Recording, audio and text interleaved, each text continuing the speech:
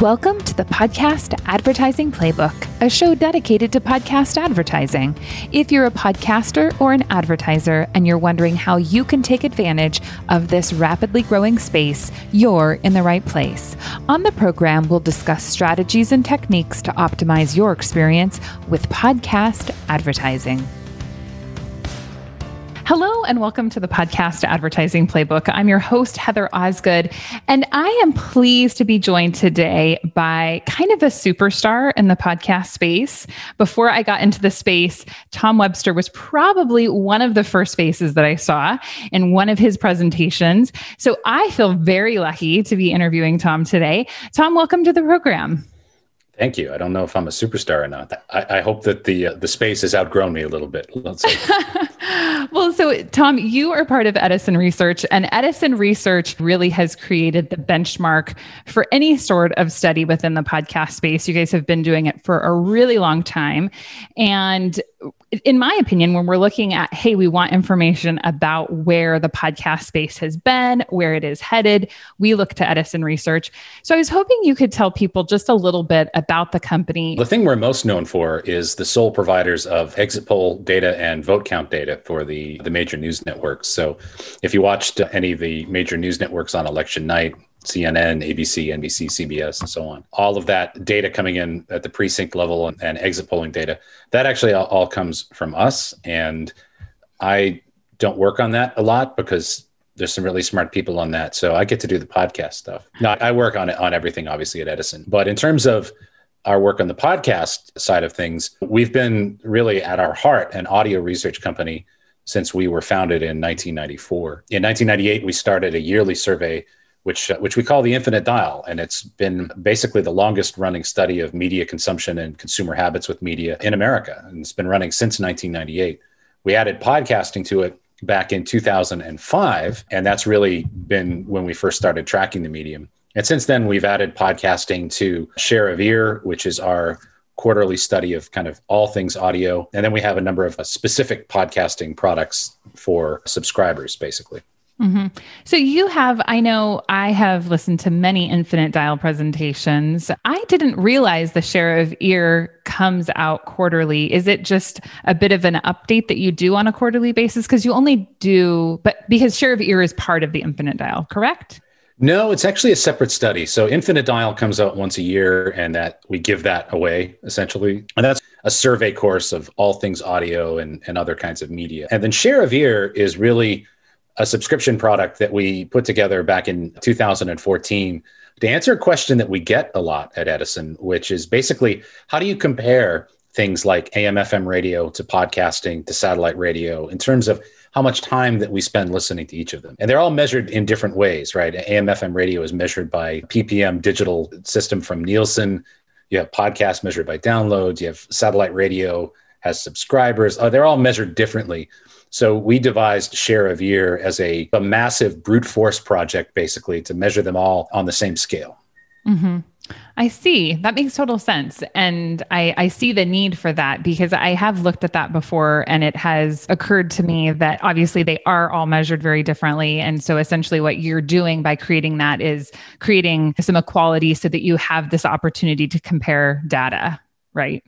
Yeah, exactly. And really with Infinite Dial, most of what we're measuring is essentially the percentage of humans that have done such a thing, a percentage of humans that have listened to a podcast in the last month or the last week.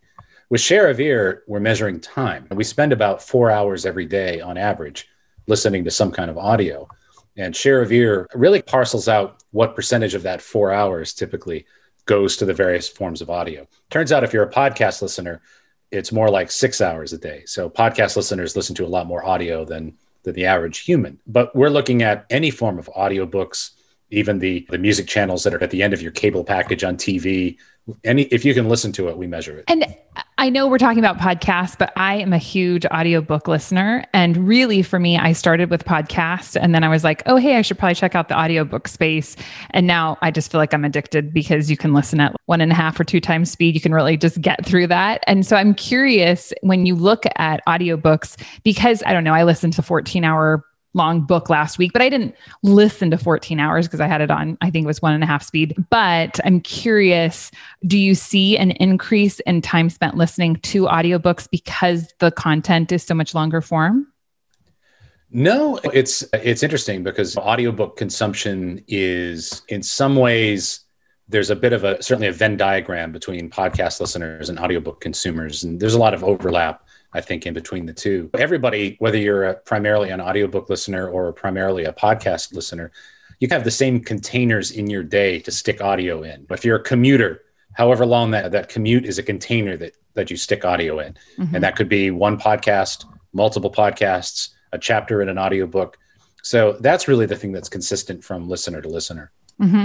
And I'm curious, what do you think has really prompted this increase in spoken word content? Because when I look back just at the history of audio, obviously prior to the TV, lots of people listened to radio, right? Families would sit around and listen to the radio. And then I know when I look back at my career starting in radio ad sales, I loved AM radio, but everybody thought I was crazy because they were like, hey, you're in your early 20s listening to AM talk radio. Why are you doing that? And to me, it just was more interesting than listening to music. But I'm curious, at that time, it didn't seem like spoken audio was really a big thing. It was just kind of in the background. It seemed like older people listened to it. But now there's a huge increase. And I'm curious if you know why that is. Well, I have some theories. A lot of it's just pent up demand. The period of time that you're talking about that you listen to a lot of talk radio, frankly, used to be better. Most of commercial broadcast radio today, 80% of it's music. And most of what is spoken word for that, remaining 20% as far as radio stations, a lot of it is syndicated programming. It's right off the satellite. So there aren't actually so many voices in terms of the main commercial broadcast radio offerings. And so commercial broadcast radio, I think, has ceded some of that territory simply because they've lost the muscle memory for it. Mm-hmm. You still have that muscle memory in public radio. That's why public media has been such a breeding ground for talent, not just in the public sphere, but outside of it, people leaving public media to go to more commercial podcast entities. And I think it's really more getting that muscle memory back, because I think there's always been pent up demand. It just turns out that at the broadcast level, it's really expensive content to produce. It's much cheaper to put on a song. Sure. But when you start to change the scale of things with podcasting and things like that, then it becomes more economically viable to satisfy that demand. But I think that demand's always been there. Mm-hmm. Yeah, that's a really interesting perspective. And I totally agree with you, because I used to listen to all of the local AM talk shows because that's what I was interested in. And I would listen to some syndicated, but the syndicated programs didn't feel like they had the same level of connection. And what podcasts have really brought for us is this level of connection where we feel like we have the ability to select the shows that we want, that interest us. And yeah, so that's really interesting. As we look at the growth in podcasting, it always, to me, seems really interesting that they came about in 2005 or 2004. And then it seemed they didn't really go anywhere. And I know for myself, I downloaded a couple of podcasts when it was back, like download this to your MP3. And it just felt like such a big pain in the butt that I was like, I'm never doing that again. Obviously, when you get an iPhone or a smartphone and you have an app, listening is so much easier. Is that the reason, in your opinion, why podcasts have really taken off in the last 5 to 6 years? Well, I think there's a couple major reasons. And one of them certainly is, I'd put it down to three things. Number one, technology. The friction required to listen to a podcast is much less than it was back in 2005. Back in 2005, you had to download the show and then sync it to an iPod, which for your younger listeners was like an iPhone that didn't call anybody. And so that's what we had to listen to podcasts on. It was a bit cumbersome, right? So the tech is much better. Number two, and related to that, I think, distribution is improved. And I know a veteran podcaster, someone who's been in the space, would say, you could always listen to any podcast. Yeah, but that's different and not quite the same thing as a large streaming platform like Spotify, let's say, promoting and highlighting that content, which is newer. So that distribution angle. And then the third thing, and this really has come with increased venture capital and other investment in the space, the anticipation of a return on that investment means that there's been a lot of real mass appeal content that's been created. A lot of the early content for podcasts, you go back to 2004, 2005, it was like two dudes talking about a router. And that's different now. I mean, with true crime and entertainment and everything else, the content has gotten broader and more, I would say, mass appeal. And that's not to denigrate what podcasters did in the mid 2000s, but it was certainly more narrow. So those three things, I think, technology, distribution, and broad content, really what's happened in the last 3 to 4 years. Yeah, I totally agree with you. And one of the things that I find so fascinating about podcasting is that I think we often feel like podcasts maybe are more popular than they actually are. And part of the reason is that when you live in this podcast sphere, you are around everyone who loves podcasts. And one of the things that I tell people on a fairly regular basis is that really only 30 to 40% of the US population actively listen to podcasts, which means there's a whole bunch of people who aren't actually listening to podcasts. Yes, maybe they have at one point listened to a show, but listening to a podcast over the course of a year doesn't necessarily really help support the industry.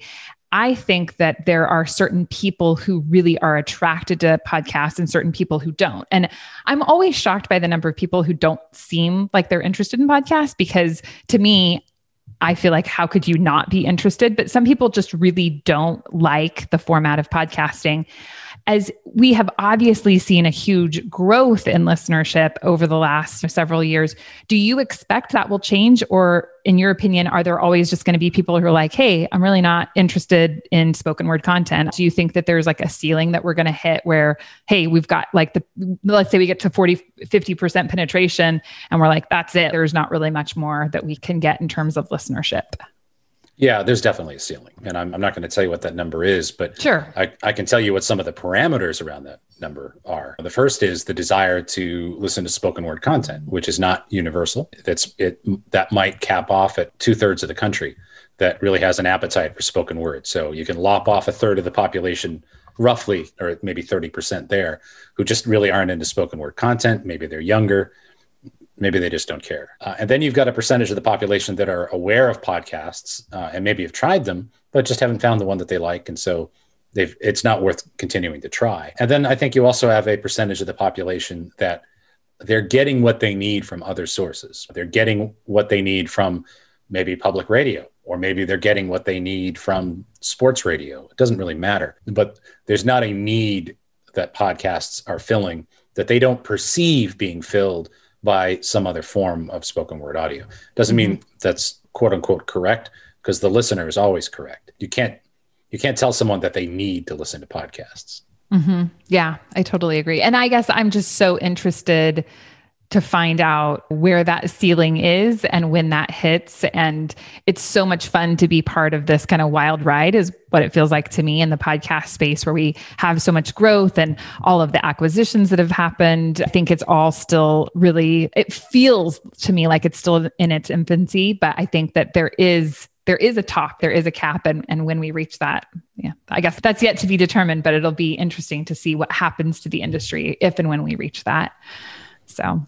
Well, you look at something like Twitter, and we've tracked Twitter really since its inception back in again, not too far beyond the mid 2000s. And I think someone asked me the same question in the first few years that Twitter was really exploding. Did I think there was a cap on it? And there's absolutely a cap on it, because there's a cap, I think, on the percentage of people who want to share their opinions with people they don't know. And I think lo and behold, we've hit that cap. Twitter usage in terms of number of users has not really grown appreciably in the last 4 or 5 years. Mm-hmm. Doesn't mean it's not important, doesn't mean it's not part of the zeitgeist of society, but you do hit a point, all media hits a point where it's just all ashore who's going ashore, unless something significant changes. I don't think we're there with podcasting yet, but there is certainly a cap.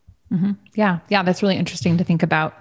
Now, I wanted to ask you, I feel like one of the things that's been really nice about all the studies that Edison Research does is that you ask the same questions year after year. And obviously that gives you a really good benchmark to say, hey, this was the response last year and the year before and the year before. But I was curious, at what point do you decide that a new survey question is important enough that you add it in, even though you're not going to have the benchmarks to compare it to from prior years? Certain things we don't monkey with at all. We spend an awful lot of time. We spend weeks and weeks crafting the questionnaire. We spend weeks figuring out how to weight the data after we've collected it. There's hundreds and hundreds of man hours that are put into things like the Infinite Dial. We may add new questions. We may rest questions. And that's something that we do from time to time. We might say, you know what?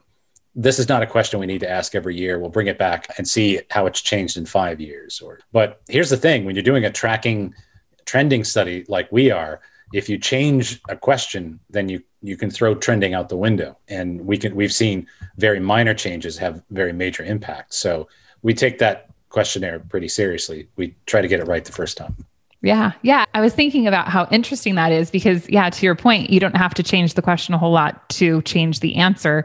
And it's great that you do the study. It's even more valuable, in my opinion, that you're looking at trending because that isn't something that you can just pick up tomorrow. Anybody could go out and study a podcast listener, but to have that trending is so incredibly valuable.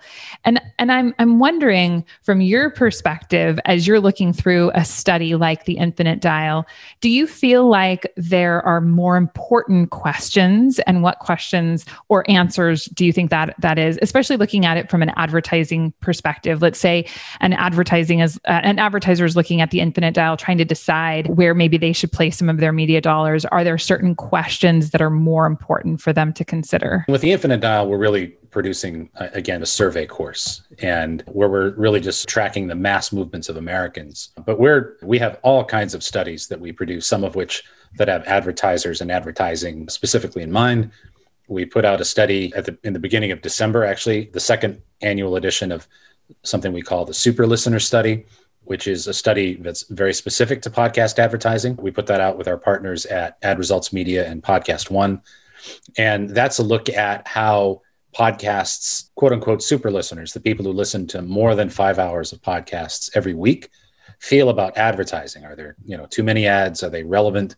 How do they compare to the ads that they hear in other media? We're constantly trying to address all of the various constituencies and stakeholders in things like podcasting. It may not all be done in the Infinite Dial. But that said, the Infinite Dial is the basis for everything that we do because it's sampled using really the gold standard in survey research, which is a very painstaking process of telephone research, at this point, mostly mobile, which is very expensive to do because in order to make it projectable and nationally representative, you have to be able to interview everybody and in equal measures.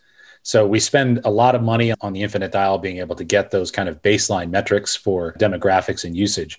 And we're able to use that information then to weight and calibrate everything else that we do so that we can be pretty sure that even for a study that's not part of the Infinite Dial, it's based on the demographic information that we obtain in the Infinite Dial. So we can weight it to be as projectable as it can be. Right. That makes a ton of sense. So I'm curious, one of the things that we talk about a lot is that one of the big issues in podcasting is not having enough data. And certainly as someone that is out there trying to sell podcast advertising day in, day out, that is a question that gets asked constantly. The attribution softwares, I think, have helped immensely. And I'm really interested to see how all of those platforms play out. But what do you think is the issue with data within the podcast space? And I guess I'm curious, do you feel like Edison Research plays a role in that? I have opinions here. We play a very major role in this because we do a significant number of brand lift studies every year. We constantly have brand lift studies in the field for brand advertisers in the space. Podcasting really got its start in terms of advertising with direct response advertising. And you're very familiar with this, I know, Heather. Enter this code or use this link, and the advertiser gets credit for that. And that works great if you're selling underwear or mattresses as a transactional thing. Doesn't work so great if you're selling insurance or cars. And that's really the newer money that has gotten into the space. And so to address that, we do dozens and dozens of brand lift studies every year where we're measuring the impact of a campaign before and after that campaign has run. So that data is starting to get out there and starting to be produced. And the one thing I would say to people who question the data that podcasting throws off, I would suggest that there's a lot more and a lot better data in podcasting than there is in either TV or radio. TV and radio are based entirely on estimates from small samples from Nielsen, and advertising has been transacted on those for decades. And with podcasting, you get all of this, you get all of that if you want. You get demographic information and behavioral information based on survey estimates like we produce with our podcast consumer tracker and our brand lift studies. Plus, you also get the server-based download information, that kind of census level data that radio and TV have never been able to give you.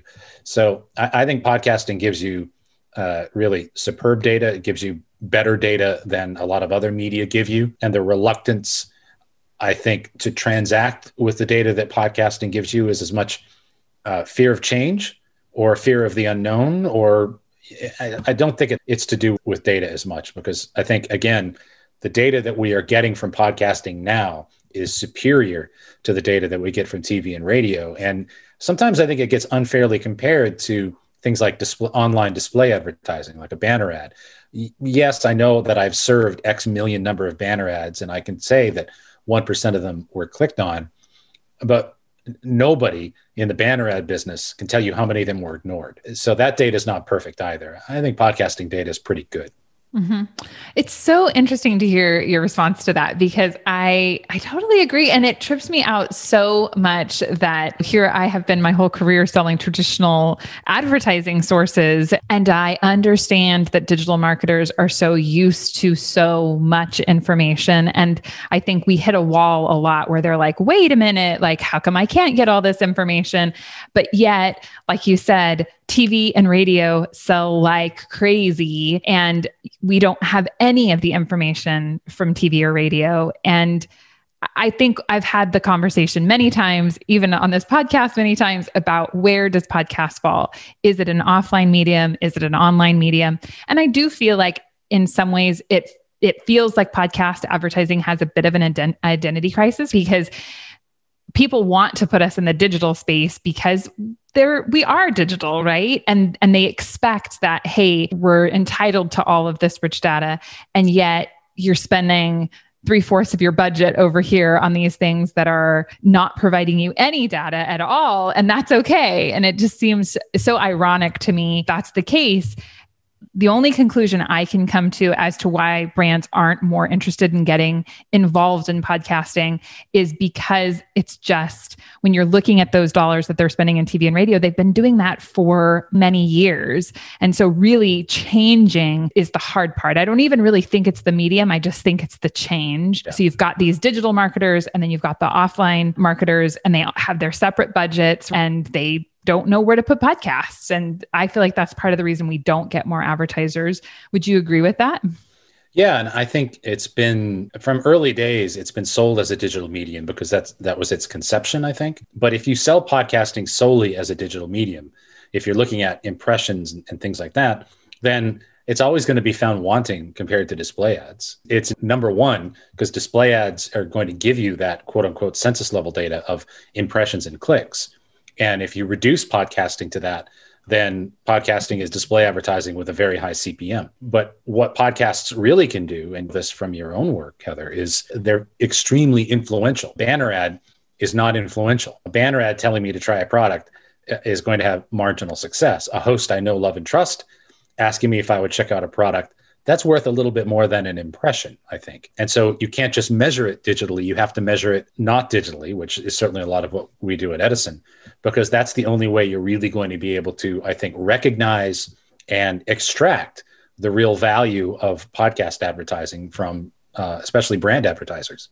Mm-hmm. I agree. And I don't think that as an industry, we do a good enough job selling podcast advertising as influencer marketing. Realistically, that's what we're selling. We're selling these influencers. And when someone that you, like you said, know, like, and trust is talking about your product, that is worth far more than all of the other advertising purchases that people are making in social and even paid search, I think. And it's really, for us, as an industry, it's communicating that clearly enough, communicating that value and living out that value with advertisers so that they can trust the medium. And it is something that as it grows in popularity, so many more people are interested in it, that it is our job as an industry to figure out how we can show that value correctly so that people want to buy into it. And I have nothing against programmatic ad buying. I think it has its place. I think that it's an important part of the overall industry and how helping us reach our goals.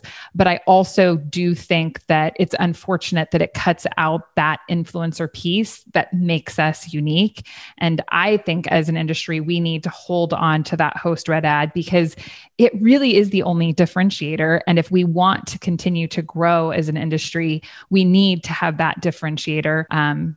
Is that something you agree with? I think what I would say is I'm for all of the ways that podcasters can make money.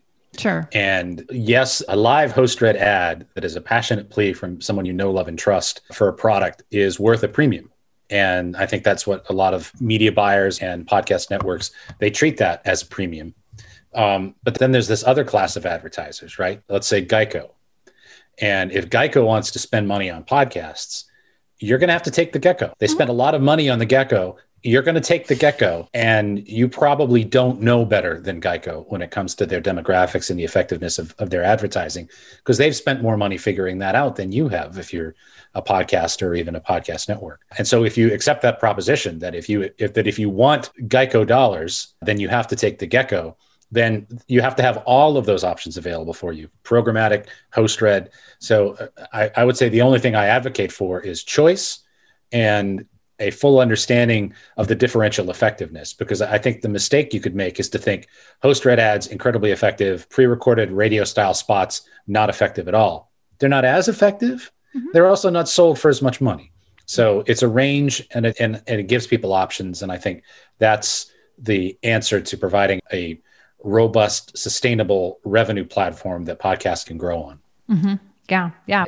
Just getting back to the attribution piece and the data piece, what is your opinion on the role that these attribution companies are playing? Do you think that the information that they're providing is useful? Do you think that it's accurate? What's your take on it? It's one way to crack the nut, right? It's not information that you get from things like television and radio. I think Facebook and Google have ruined a generation of marketers to expect that you get this incredibly invasive level of data about your customers. The level of data that Facebook has about you, for example, and that Facebook is selling to advertisers is unparalleled. And so I think there are buyers who expect that anything they buy is going to be able to equal that. And podcasting is not going to be able to equal that unless it becomes a whole lot more invasive and worrisome in terms of privacy than it currently is. I think we're going to hear a lot this year about the cookie. And I think the amount of information that we allow to be tracked about us, some people will opt into that, some people will not opt into that. So that kind of attribution, I think, is a part of the solution. It's not the whole solution. Certainly, if I bump into you at a Starbucks and you tell me about a microphone that you use, and it sounds interesting to me, and I go back to my computer and I Google it, and then I buy it, Google got the attribution for that. But you should have gotten the attribution for that. So I think there's always going to be a role for the kind of work that we do in terms of actually asking people what led to that purchase, what are the other media that you consumed, to try to create, I think, a more realistic three-dimensional picture of the consumer than just what's the last thing they clicked on or what pixel they've been dragging with them from site to site. So I think it's a part of the puzzle. I don't think it's the whole answer. I know you already talked about this, but do you think that there is an answer that is needed? Obviously, Edison Research plays a role in that. Is there room or is there a need for a third, fourth, fifth solution to this issue? No, I think it's going to come over time. It's been around for us to listen to for 15 years, and it's just audio technology.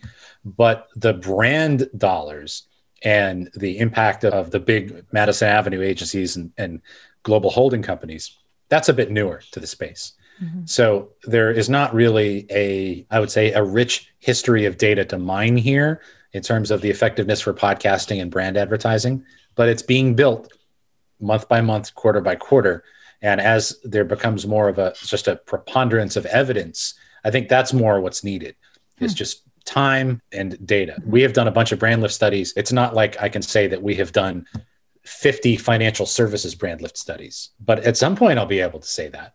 And when you start to have 50 or 100 brand lift studies in financial services or in travel or in hospitality or consumer packaged goods, and you start to be able to benchmark within categories and even more finely than that, then that's the kind of data that a lot of media buyers are looking for. And that's going to make it, I think, easier to just tick a box on an RFP and get an order. So I don't think there's anything different that's required from what we're doing. I just think it's going to take a little more time. That's an interesting perspective because I have never looked at it like that before. I feel like things have changed so rapidly in the last 10 years, just period, with technology. It feels like we're always like 2 steps ahead of where we're at. And today's solution is, I always just assume that tomorrow's solution isn't going to be today's solution because we're moving so quickly.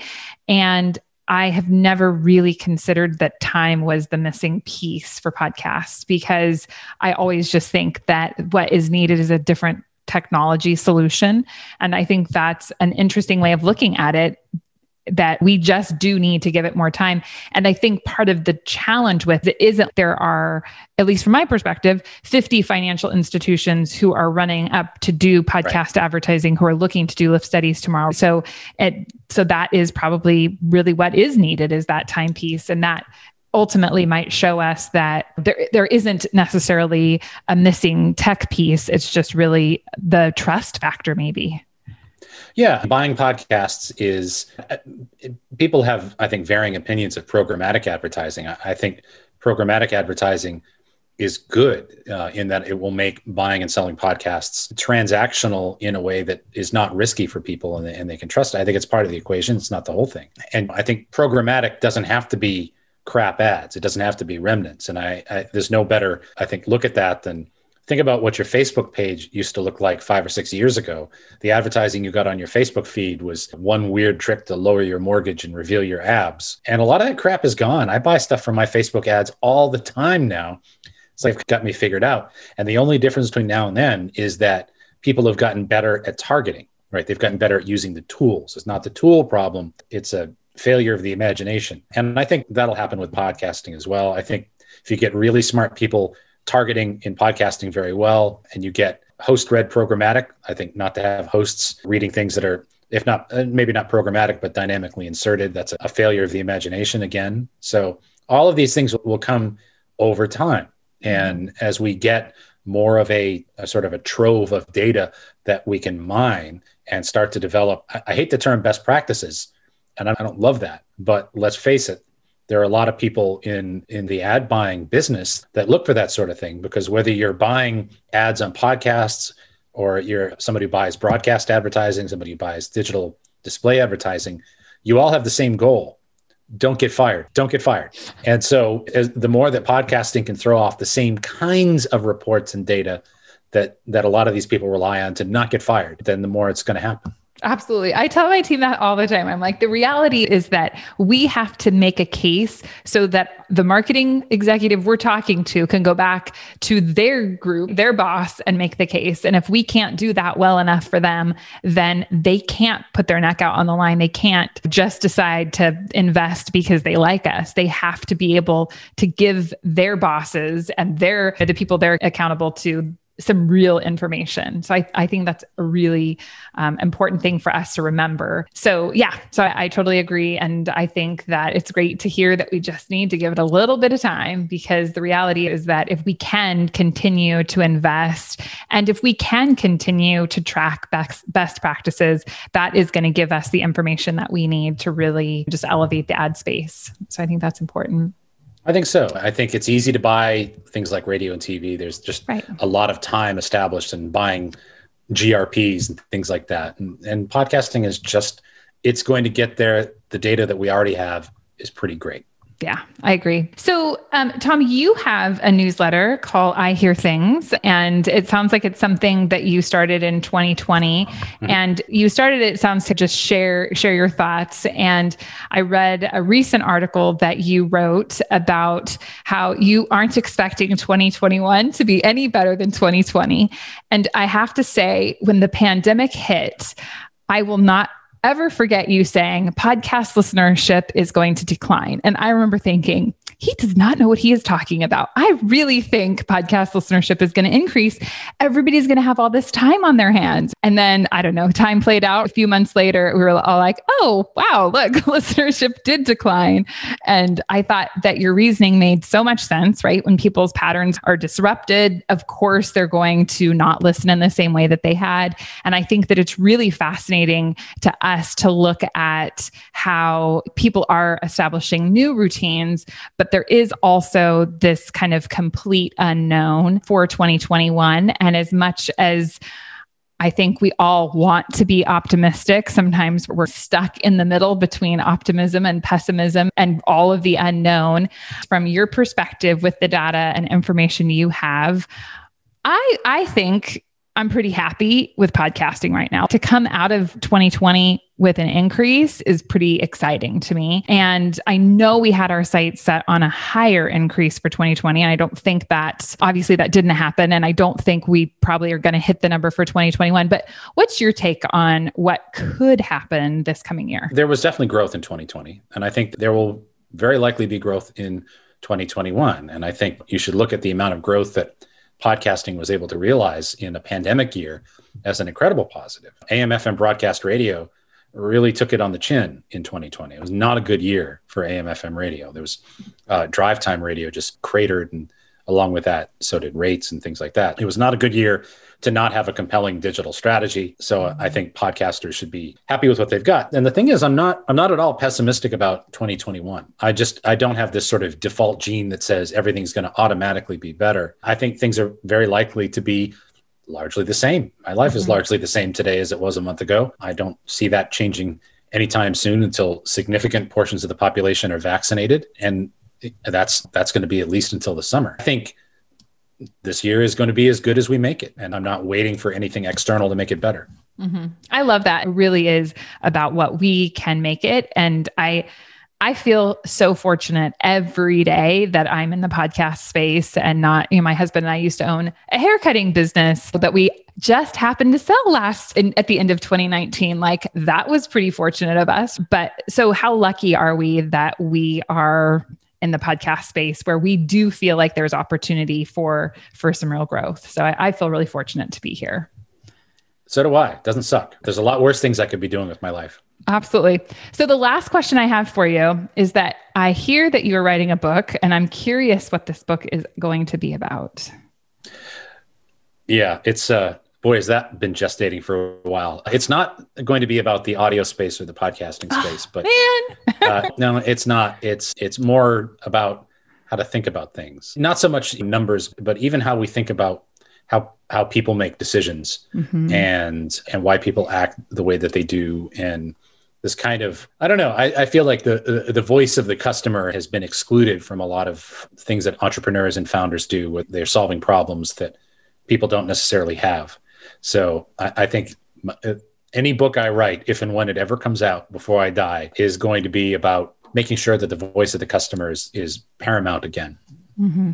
Yeah, that's an interesting perspective, because I think a lot of times we feel like we're focused on the customer and we all talk about how we're customer focused. But when it comes down to it, how customer focused are we really?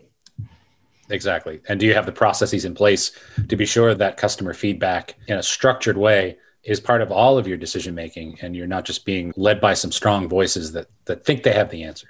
Mm-hmm. And I guess the things that I look at is we're in a culture right now, I think, especially with entrepreneurs and founders, about just failing and failing fast and trying and iterating and trying as many things as we can. And I'm all in favor of failing fast, because I think failing fast beats failing slow anytime, any day of the week. But I'm also in favor of not failing at all and not failing as much. And I think the main reason why companies fail, by far, this has been researched, the number one reason why companies fail is because they made something the market didn't want. And to me, with all of the tools that we have at our disposal to ensure that doesn't happen, that's a crying shame. Mm-hmm, mm-hmm. Yeah, totally true. It's so interesting. Tom, thank you so much for being on the show today. I really appreciate your perspective, your knowledge, and everything that you're able to contribute. I'm curious if people are interested in connecting with you, where they could find you.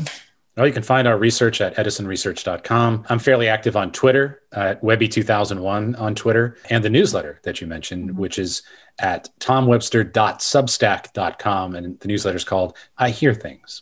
Great. And don't you guys have a study coming out here very soon? We have a number of studies coming out. We have, first for clients, we have the next quarter of the Podcast Consumer Tracker coming out, which is our look at the relative reach of all the podcast networks. The next big thing we have coming out, though, is going to be, in fact, the Infinite Dial 2021, which is going to come out in just over a month. Yeah.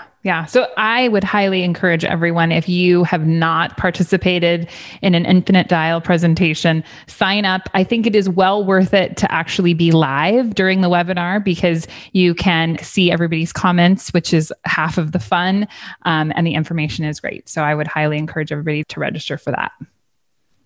Thanks, Heather. Thank you.